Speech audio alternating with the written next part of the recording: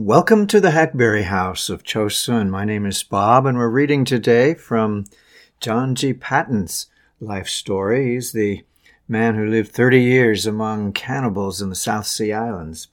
Today, by the way, in case you were wondering, that place is called Vanuatu, not the New Hebrides any longer, but Vanuatu. Look it up on your map. We're in chapter 20, a typical South Sea trader.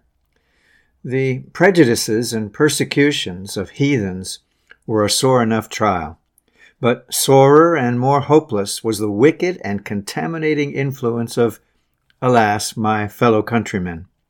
One, for instance, a Captain Winchester, living with a native woman at the head of the bay as a trader, a dissipated wretch, though a well-educated man, was angry, forsooth, at this state of peace. Apparently there was not the usual demand for barter for the fowls, pigs, and so on in which he traded. He developed at once a wonderful interest in their affairs, presented all the chiefs around with powder, caps, and balls, and lent among them a number of flash muskets. He urged them not to be afraid of war, as he would supply any amount of ammunition. I remonstrated, but he flatly told me that peace did not suit his purposes. Incited and encouraged thus, these poor heathen people were goaded into a most unjust war on neighboring tribes. The trader immediately demanded a high price for the weapons he had lent. The price of powder, caps, and balls rose exorbitantly with every fresh demand. His yards were crowded with poultry and pigs, which he readily disposed of to passing vessels, and he might have amassed great sums of money but for his vile dissipations. Captain Winchester, now glorying in the war, charged a large hog for a wine-glass full of powder, or 3 or 4 balls, or 10 gun caps. He was boastful of his good luck in getting rid of all his old muskets and filling his yards with pigs and fowls. Such is the infernal depth to which we can sink, when the misery and the ruin of many are thought to be more than atoned for by the wealth and prosperity of a few who trade in their doom. Miyaki, the war chief, had a young brother, Rarip by name, about 18 years of age. When this war began, he came to live with me at the mission house.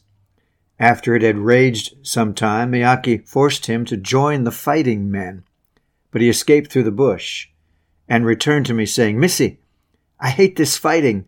It is not good to kill men. I will live with you."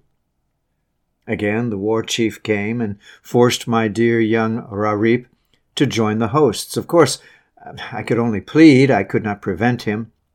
This time he placed him at his own side in the midst of his warriors.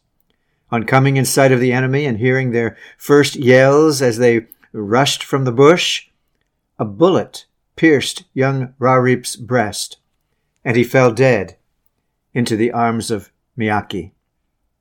The body was carried home to his brother's village with much wailing, and a messenger ran to tell me that Rarip was dead.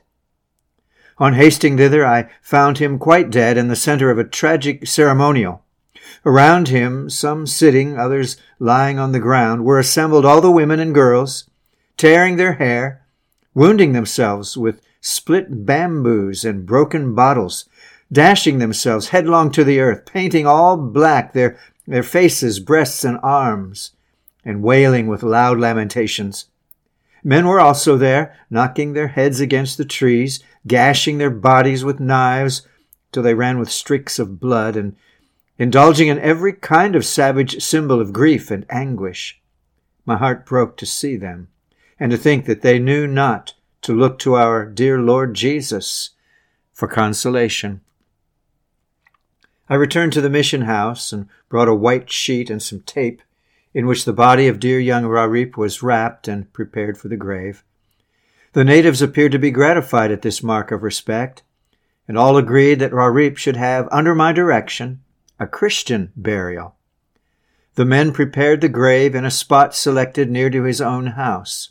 I read the word of God and offered prayer to Jehovah with a psalm of praise, amidst a scene of weeping and lamentation never to be forgotten.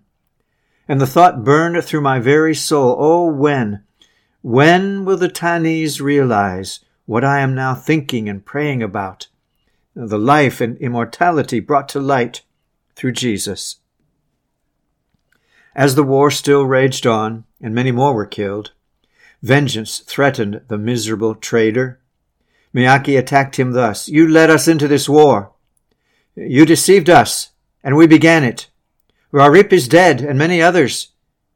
Your life shall yet go for his."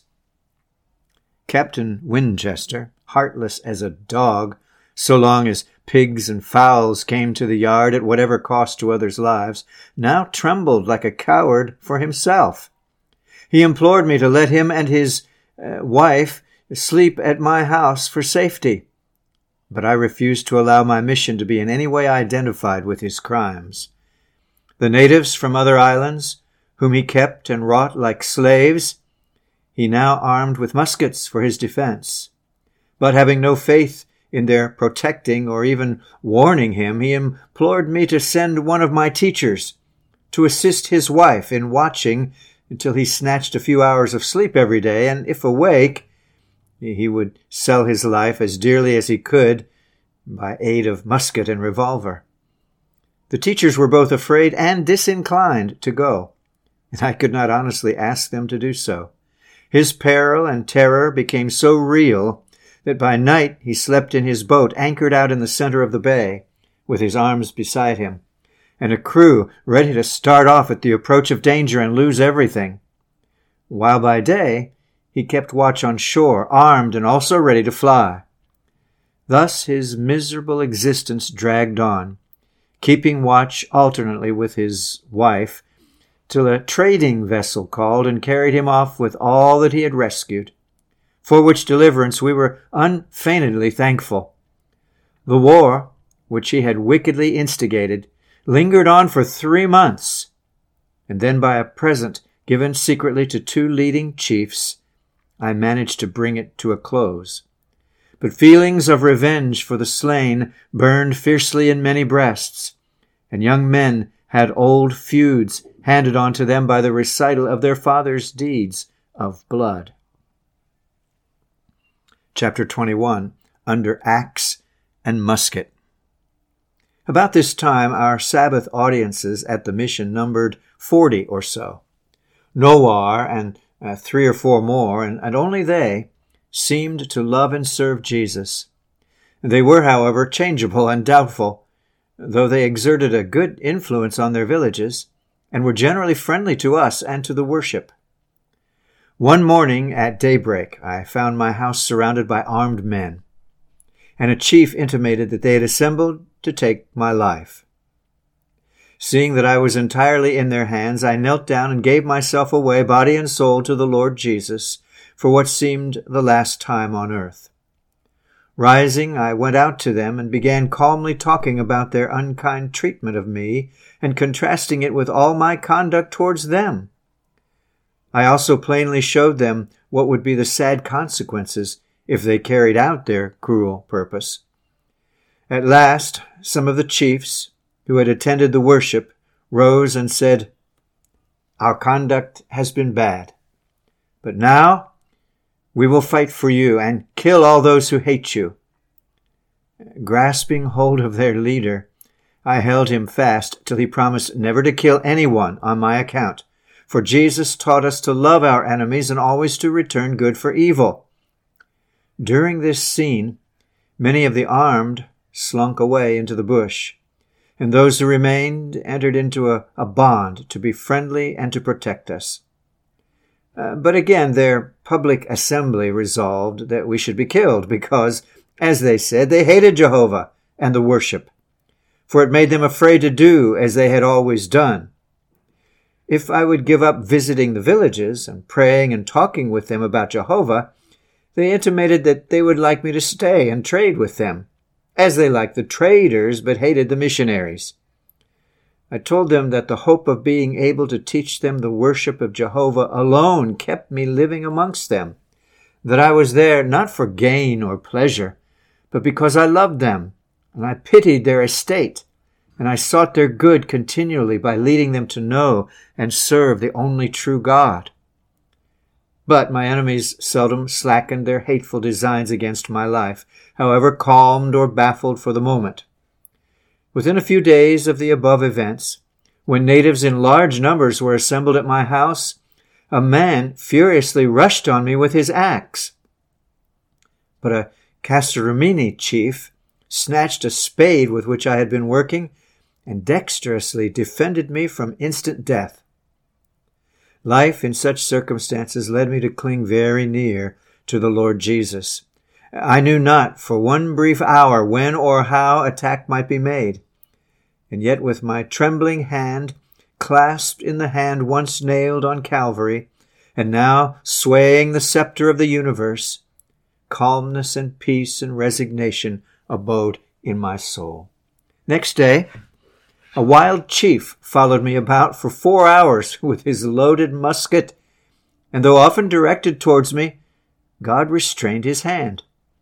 I spoke kindly to him, and attended to my work as if he had not been there, fully persuaded that my God had placed me there, and would protect me till my allotted task was finished. Looking up in unceasing prayer to our dear Lord Jesus, I left all in his hands, and felt immortal until my work was done.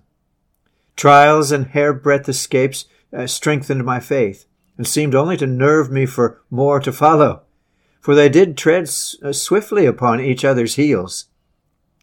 Without that abiding consciousness of the presence and power of my dear Lord and Savior, nothing else in all the world could have preserved me from losing my reason and perishing miserably. His words, "Lo, I am with you alway, even unto the end of the world," became to me so real that it would not have startled me to behold him as Stephen did, gazing down upon the scene. I felt his supporting power, as did St. Paul, when he cried, "I can do all things through Christ, which strengthened me." It is the sober truth, and it comes back to me sweetly after 20 years, that I had my nearest and dearest glimpses of the face and smile of my blessed Lord in those dread moments when musket, club, or spear was being leveled at my life. Oh, the bliss of living and enduring, as seeing him who is invisible. One evening I awoke 3 times to hear a chief and his men trying to force the door of my house. Though armed with muskets, they had some sense of doing wrong, and were wholesomely afraid of a little retriever dog, which had often stood betwixt me and death. God restrained them again, and next morning the report went all around the harbor that those who tried to shoot me were smitten weak with fear, and that shooting would not do. A plan was therefore deliberately set on foot to fire the premises, burn the premises, and club us if we attempted to escape. But our Anaitomies teacher heard of it, and God helped us to frustrate their designs. When they knew their plots were revealed to us, they seemed to lose faith in themselves and cast about to circumvent us in some more secret way. Their evil was overruled for good. Next time, chapter 22, a native saint and martyr. A native saint and martyr. Thank you so much for being here. Do come back. This is the Hackberry House of Chosun, and Lord willing, we will talk again real soon. Bye-bye.